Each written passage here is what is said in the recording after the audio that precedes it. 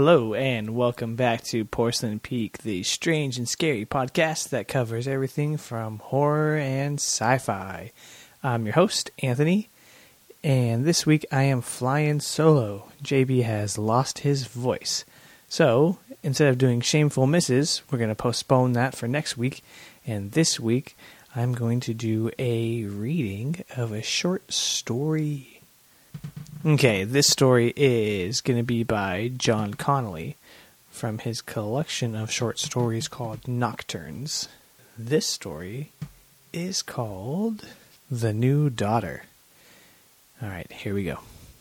In truth, I cannot recall the first time I noticed the change in her behavior. She was always developing, altering, or so it seemed, with each passing day. It is the element of being a parent that is most difficult to explain to those without children of their own. The fact that every day brings something new and unexpected, revealing some previously unsuspected facet of their personalities. It is harder still for a father bringing up a daughter alone, for there will always be some part of her hidden from him, unknowable to him. As she grows older, the mystery of her intensifies, and he is forced to rely on love and memories in an effort to remain close to the little girl that was once his own. Or perhaps I can talk only about myself. The other men have no such fissures in their misunderstanding.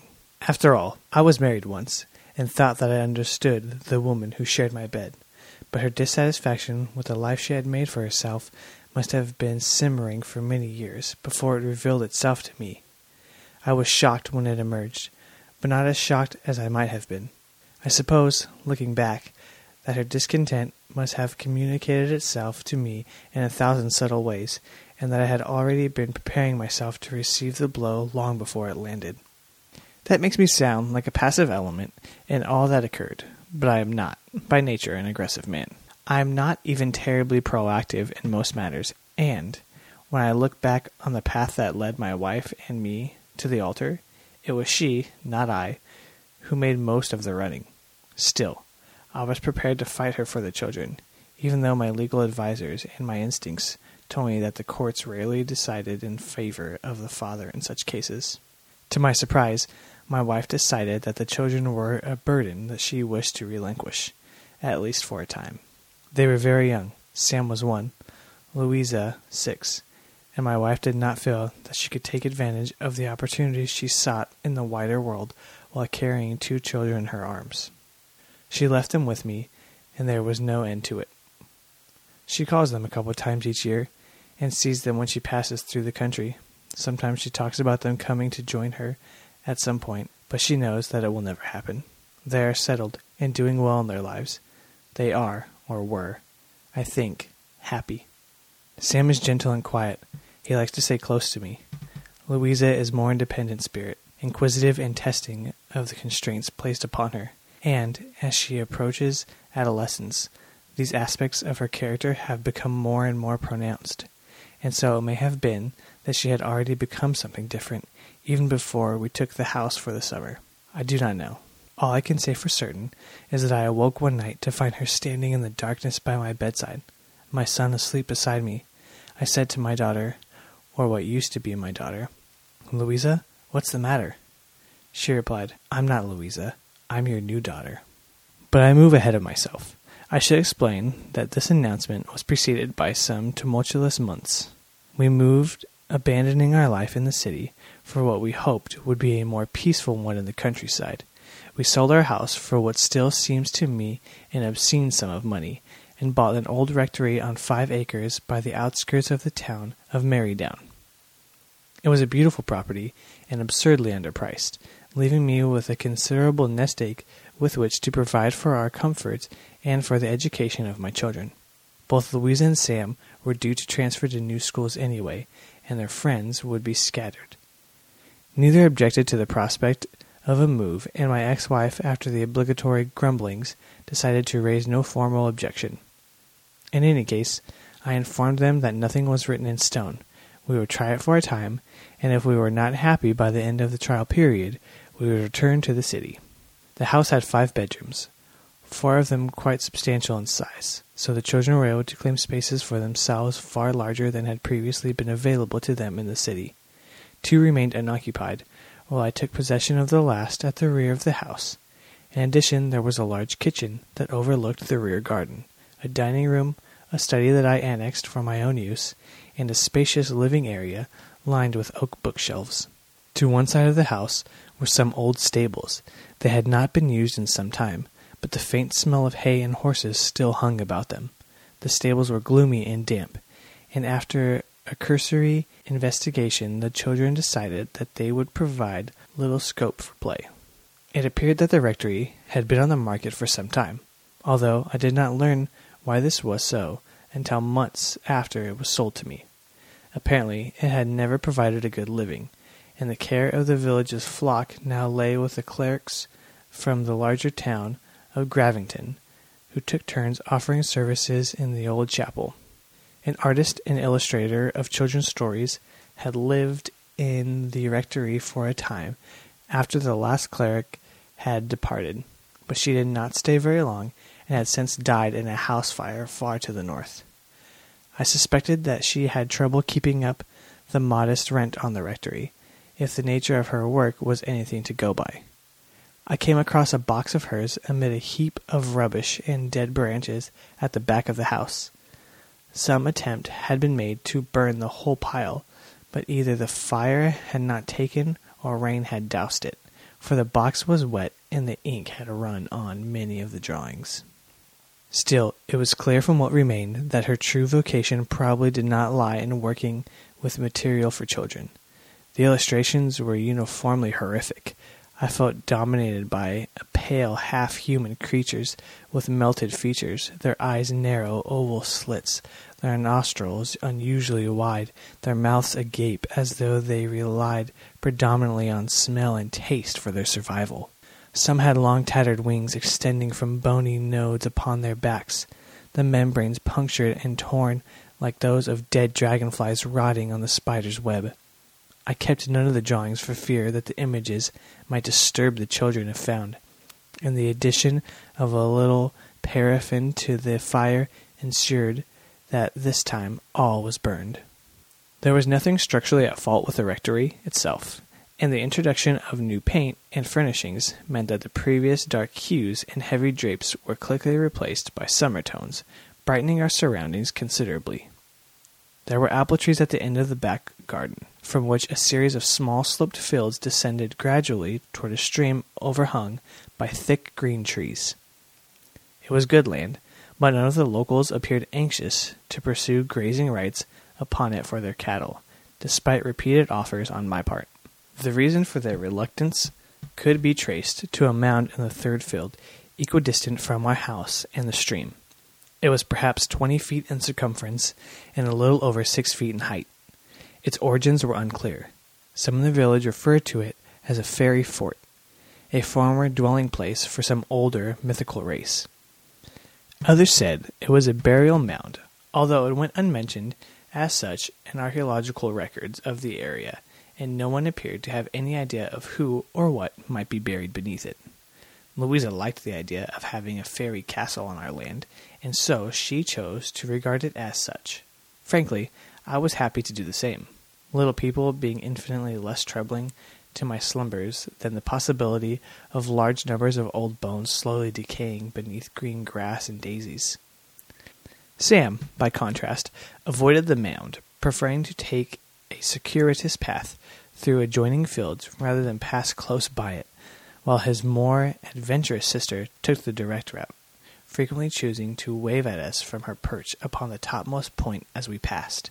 Sam was always a little in awe of his sister and her mercurial qualities, while Louisa, in turn, remained protective of her brother, while simultaneously urging him to be less of a little boy and more of a man. The result was that Sam, against his better judgment, would find himself in awkward and sometimes painful situations from which his sister would have to extricate him. These inevitably ended in tears, recriminations, and temporary respite from his sister's dares before slowly she would set to work on him again. There was always something new with which to tempt him, some shiny aspect of herself with which to fascinate him.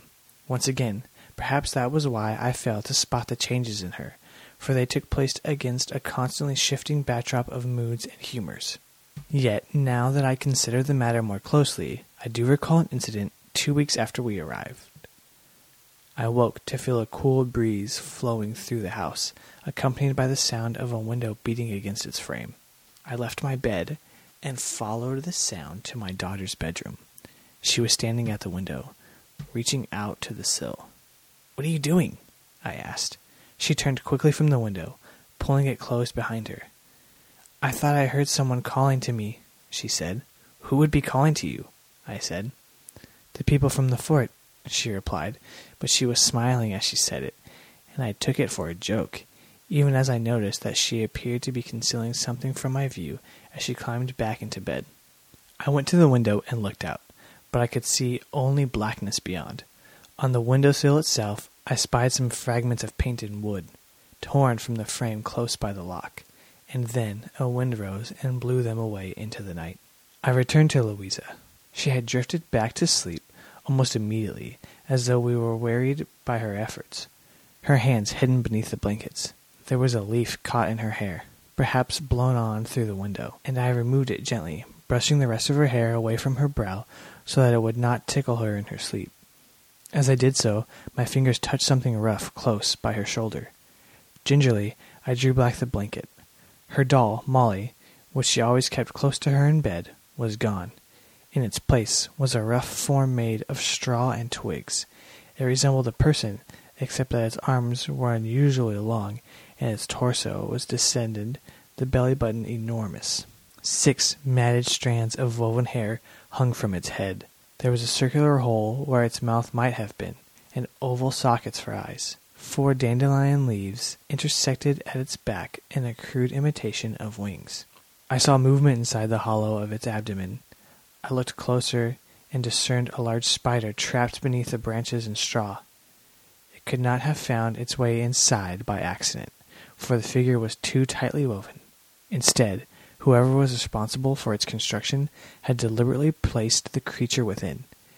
It probed the gaps, attempting to escape from its prison. As I removed the figure from my daughter's grasp, the spider seemed to shudder once, then curled in upon itself and died. I carried the primitive form from my daughter's room and placed it on the shelf in my study before returning to bed. When I went back to check on it the next morning, it had fallen to pieces. No trace of its previous form remained, and the spider that had once dwelt within was now merely a ball of dry, withered limbs.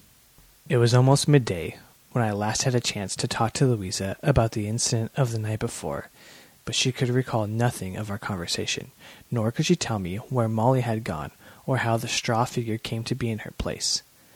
I left her scouring the house for her lost doll. The sky had darkened, and the promise of rain hung in the air. Sam was napping, and our housekeeper, a local woman named Mrs. Amworth, was keeping one eye on him while working through a pile of ironing. Despite the prospect of the weather changing, I decided to take a walk and found myself, not entirely without design, making my way toward the mound in the third field. Even in bright sunshine, it had a vaguely threatening aspect to it. Now, beneath lowering skies and gray clouds, it seemed almost to have a palpable consciousness, as though something within were brooding and conspiring. I tried to dismiss the sensation, but Louisa's words from the night before kept returning to me. Her window faced out upon the mound. She could see it in the distance when she stood at the glass. Beyond it lay only the river and empty fields. I reached the mound and squatted silently at its base. I laid my hand upon it, the earth warm beneath my palm. I was experiencing no unease now. In fact, quite the opposite. I found myself relaxing, my eyes closing, the scent of wildflowers and running water filling my nostrils. I wanted to rest and lie upon the ground and forget my worries, to feel the grass against my skin. I think that I almost began to stretch myself upon it when an image came unbidden to me. I both saw and felt a presence approaching fast from beneath the mound, ascending along the tunnel of earth and roots, segmenting worms and crushing insects as it came. I glimpsed white skin, as of a creature that had spent too much time away from the light, long lobed ears that came to sharp points, wide flattened nostrils beneath slitted depressions where eyes once might have been revealed, now concealed by a layer of veined skin, and a mouth set in a permanent grin, the lower lips drawn down to create a triangle of teeth, flesh, and gum. Its ruined, wasted wings were held tight against its body, occasionally flapping tentatively against the earth walls as though desirous of the freedom of flight that had long been denied them. And it was not alone. Others followed it, ascending toward where I knelt, drawn by my warmth and driven by an anger that I could not comprehend. My eyes snapped open, my mind emerging from its torpor, and I snatched my hand away and threw myself back from the mound. But for a brief moment I felt movement beneath my palm, as though some force had tried to thrust itself through the crust of the earth in order to grasp me to itself. I rose to my feet and wiped the grass and dirt from my hands. Where my palms had rested only moments before, I now glimpsed a patch of red. Warily, I stabbed at it with a twig. It tumbled down the slope of the mound, a little pile of disturbed earth beneath it exposed for a moment, and came to rest at my feet. It was a doll's head, separated from its body, worms coiling through its thick red hair, and beetles scurrying from the hollow of its neck. It was the head of Molly, my daughter's doll, and it was only when the first drops of rain began to strike my face that I found strength to pick it up and take it home.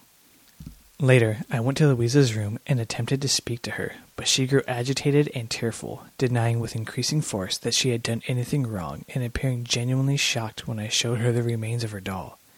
In fact, she became so distraught at the possibility that Molly was lost beneath the earth that I was forced to remain with her until at last she fell asleep. I myself locked her bedroom window, securing it with a little key that, until now, had remained unused, then deposited the key in my pocket and took it with me to bed, once I ensured that every other entrance to the house was also securely closed. That night a great storm arose, and all the windows and doors rattled and shook. I awoke to the sound of Sam crying and brought him into my bed. I checked on Louisa, but she remained asleep, oblivious of the turmoil without. The next morning, when I pulled the curtains, the sun shone brightly, and there was no sign of any disturbance to the garden or its environs. The leaves remained upon the trees, and the flower pots on the windowsill had not deviated so much as an inch from their positions. And, in the village, nobody could recall even the slightest breeze arising during the preceding night. Days went by, and the summer sun grew warmer and warmer. We slept with the thinnest of sheets to cover us, and tossed and turned until tiredness overcame our discomfort, and at last brought us rest.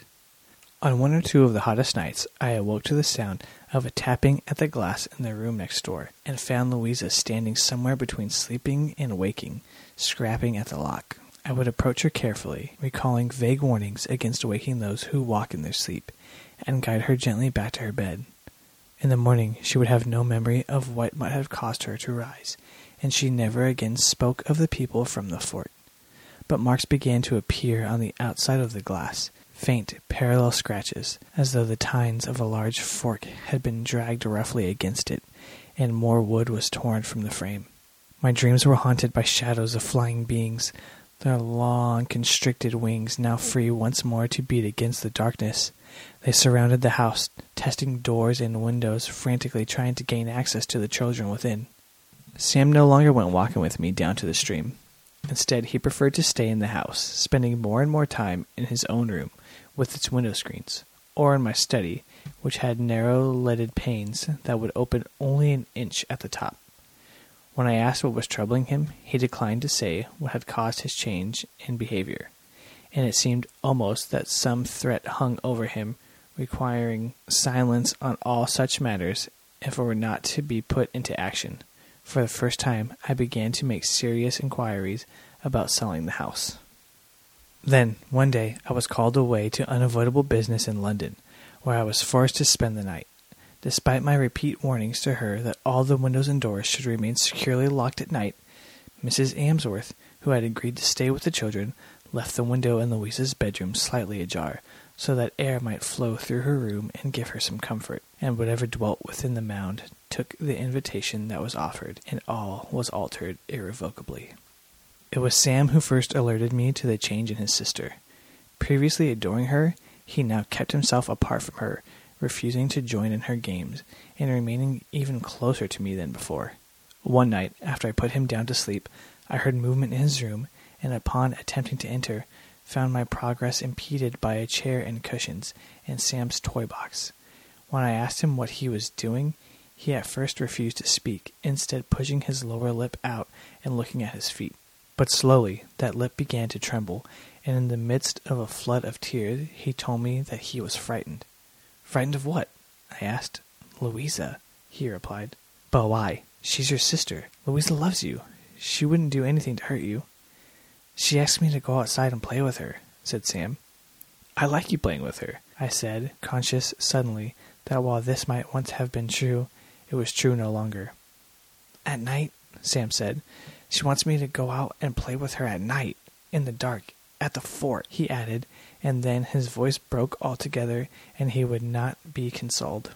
But when I questioned Louisa about her brother's fears, she would answer only that he was lying, and that she had no desire to play with him anyway. When I tried to pursue the matter, she would not reply, and I eventually gave up, frustrated and uneasy. In the days that followed, I watched Louisa, noticing now a stillness about her, a wariness. She spoke less and less, and appeared to be losing her appetite. She would eat only the meat on her plate, leaving the vegetables piled to one side. When confronted about any aspect of her behavior, she simply retreated into silence. There was little that I could do to punish her, and even then I remained unsure of precisely what I was punishing her for, although one day I found her examining the metal screen that Sam kept from opening his window until he was older, testing the lock with her fingernail. For the first time, I lost my temper with her, demanding to know what she thought she was doing. She did not answer, and tried to slip by me, but I caught her by the shoulder and shook her hard, demanding a reply. I almost struck her, so furious was I at the change of her behavior, until I looked into her eyes and saw something red flicker in their depths, like a torch suddenly igniting in the darkness of a deep chasm, and it seemed to me, although perhaps I merely imagined it, that her eyes were narrower than before and slanted upward slightly at the corners. "Don't touch me," she whispered, and there was a hoarse, filthy aspect to her voice. "Don't you ever touch me again, or you'll be sorry." And with that, she wrenched herself from my grasp and ran from the room. That night, I lay in bed and thought of fire, and recalled again my predecessor's drawings curling to black. I wondered at the moment of her death, and briefly envisaged her, tormented by her imagination, piling picture upon picture in the hearth in the vein of hope that their destruction might bring her some peace. Her death was adjudged to have been a tragic accident, but I was not sure. Sometimes there was only so much a mind could take before it sought at last a final release from its sufferings. There is only one further incident that remains untold, and one that frightened me more than any other. Last week, Sam complained about the loss of a toy, a small bear given to him by his mother for his 3rd birthday. It was a mangy thing, with mismatched eyes and thick black stitches where its fur had parted and been inexpertly repaired by his father, but he loved it dearly. Its disappearance was discovered shortly after he awoke, for it always rested on the small table by his bed. I asked Mrs. Amsworth, who had just arrived, to help with the search while I went looking for Louisa in order to ask if she had seen the bear. Louisa was not in her room or in any other part of the house. I went into the garden, calling her name, but it was only when I reached the orchard that I saw her in the distance, kneeling by the foot of the mound. I do not know what instinct made me decide not to alert her to my presence. I stayed under cover of the trees to the east until I was close enough to see what she was doing. But as I neared her, she rose, cleaned her hands on her dress, and ran back toward the house. I let her go until she entered the orchard and was lost from sight, then approached the mound. I suppose that I already knew what I would find. There was a newly dug hole, and as I scraped away the earth, I felt fur beneath my fingers. The eyes of the bear stared blankly up at me, even as I pulled it free. There was a ripping sound, and I came away with the head alone. When I dug further for the rest of the bear, it could not be found. I stepped away from the mound, aware more than ever before of its strangeness, the regularity of its lines suggesting a plan to its construction, the way it flattened at its peak as though inviting the careless to rest upon it to lose themselves against its warmth and the rich colors of its grass, so much greener than its surroundings that it appeared almost unreal. I turned around and saw a figure in white standing at the edge of the orchard watching me, and I no longer knew the girl who used to be my daughter. Now, I have caught up with myself, and the details are almost entirely known. I am once again lying on my bed, my daughter standing beside me in the darkness, a red cast to her eyes, and she says, "I am your new daughter," and I believe her. Close by me, Sam sleeps. I keep him with me every night.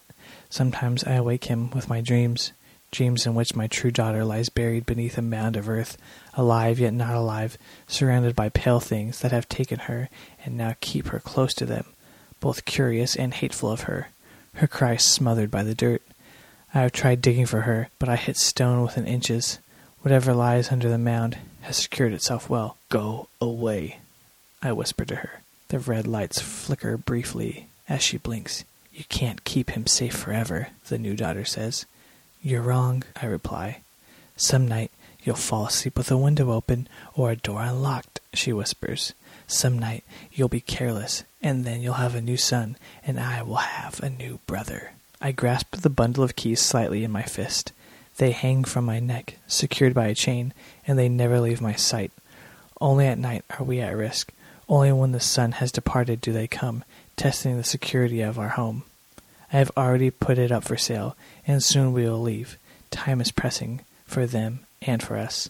"No," I tell her, and I watch as she retreats into a corner and sinks slowly to the floor, the red lights shining in the darkness as unseen figures pull at the windows and the doors, and my son, my real son, sleeps softly beside me, safe. For now. Ooh, that one always gives me the chills. That's a good story. I hope that you enjoyed that reading. Again, that is The New Daughter by John Connolly from a collection of short stories called Nocturnes. That's going to be it for this episode. Next week, hopefully John's voice will be back up to par and we will get you those shameful sci-fi misses. And the week after that, we're probably going to do a review or a discussion of the new movie Mandy. So again, thanks for listening and checking out Porcelain Peak. If you want to shoot us some suggestions or anything, feel free to send us an email at wordsforweirdos@gmail.com, or you can visit us at wordsforweirdos.com/porcelainpeak. You're going to find a lot of cool content on our website as well. Don't forget to rate, review, and subscribe while on Apple Podcasts so that you never miss an episode. All right, guys, we'll see you next time. A Hyperforge Alpha Network production.